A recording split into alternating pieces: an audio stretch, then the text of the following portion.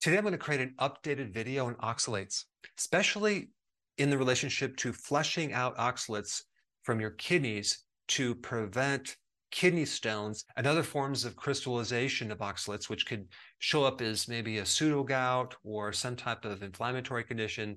There's actually quite a few problems related to oxalates. Let me just kind of run through the symptoms that a person could have if they have oxalate dumping or they're absorbing too many oxalates, okay? Of course, kidney stones are number one. The most common form of kidney stone is the calcium oxalate stone. You can also have these oxalates build up in the bone, the skin, the joints, and your blood vessels. And I already mentioned gout before. Gout doesn't necessarily always have to come from uric acid. It could come from the oxalates irritating that joint. You can also have headaches from oxalates, eye pain, urinary pain, genital pain, muscle pain, as well as intestinal pain. So here's the thing. There's a lot of foods with oxalates, okay? I mean, it's in a lot of different plants. It's in fruits. It's not in meats. It's not in dairy, but it's very high in like almonds, peanuts, spinach especially. It's in chocolate, kiwi, strawberries, beets, tea, and bran. But dietary oxalates are not correlated with oxalates in your urine.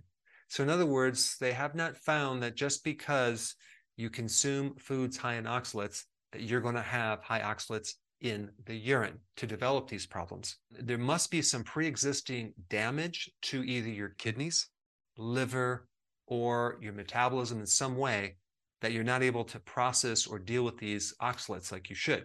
And one aspect of that is in your gut. If you have dysbiosis, if you have a lack of certain microbes, especially the lactobacillus microbes, okay, and there's quite a few different ones, you may have a big problem degrading or breaking down oxalates in the intestine, and then they get reabsorbed into the blood and they end up in your kidneys. But you can also have a problem with the kidneys from having diabetes, prediabetes, insulin resistance, years of eating carbohydrates, etc., etc. So if the kidneys or liver is damaged, you may have a problem dealing with oxalates. And many people that go on the ketogenic diet and they start adapting to fat burning and ketones get rid of their problem with oxalates, but not everyone. So I'm going to give you a list of very important things that I think could really help you just by understanding this. Number one, of course, I would limit the foods high in oxalates, especially the almonds, peanuts, chocolate, spinach, the beet tops.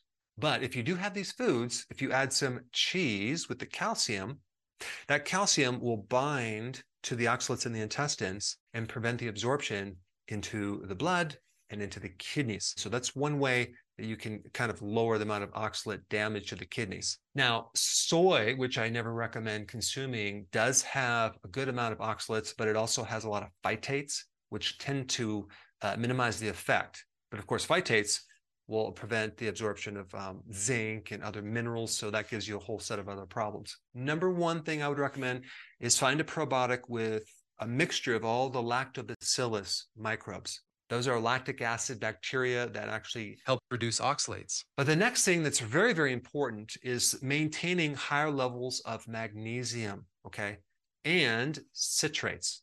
Both of those are really, really important in weakening the bond between calcium and the oxalates. But I think magnesium does it in a bigger way. I just released a video on magnesium, and I talked about what foods are high in magnesium, but if you really look at what it's going to take to get your magnesium from foods, you're going to find out it's not as easy as you might think. So I will put that link down below. It's a very important video. So you may want to take a magnesium glycinate supplement to help lower the risk of oxalates ending up in your kidneys. The other thing with the citrates is I would make sure that I would consume like maybe a lemon a day or lemon juice, put some water in there, maybe a couple drops of stevia, electrolyte powder, and I'll blend the entire lemon with water and drink that down.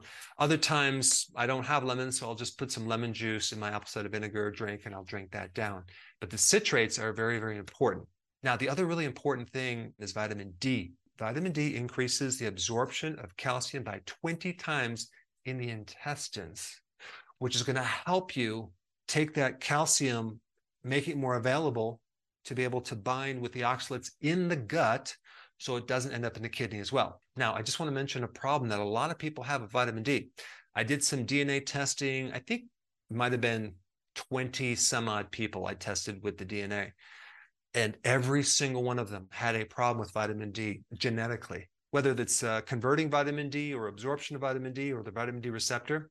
100% of those people had a problem genetically. And the name for that is a vitamin D polymorphism, which is a genetic issue dealing with vitamin D. And a vitamin D receptor polymorphism is a bioindicator of calcium oxalate stones, which is interesting. So in other words, there's a very high correlation between people that have stones and have a problem with vitamin D, probably because of the calcium absorption problem. So in addition to taking the probiotic with the lactic acid bacteria, lactobacillus, and the magnesium and the lemons, I would also recommend vitamin D, probably at least 10,000 IUs every single day. And then on top of all that, I would recommend consuming minimally 2.5 liters of fluid every single day, just to keep your urine diluted enough so you don't have any type of super concentration or consolidating effect of that calcium binding with that oxalate. If you keep your urine diluted, then you won't get a kidney stone.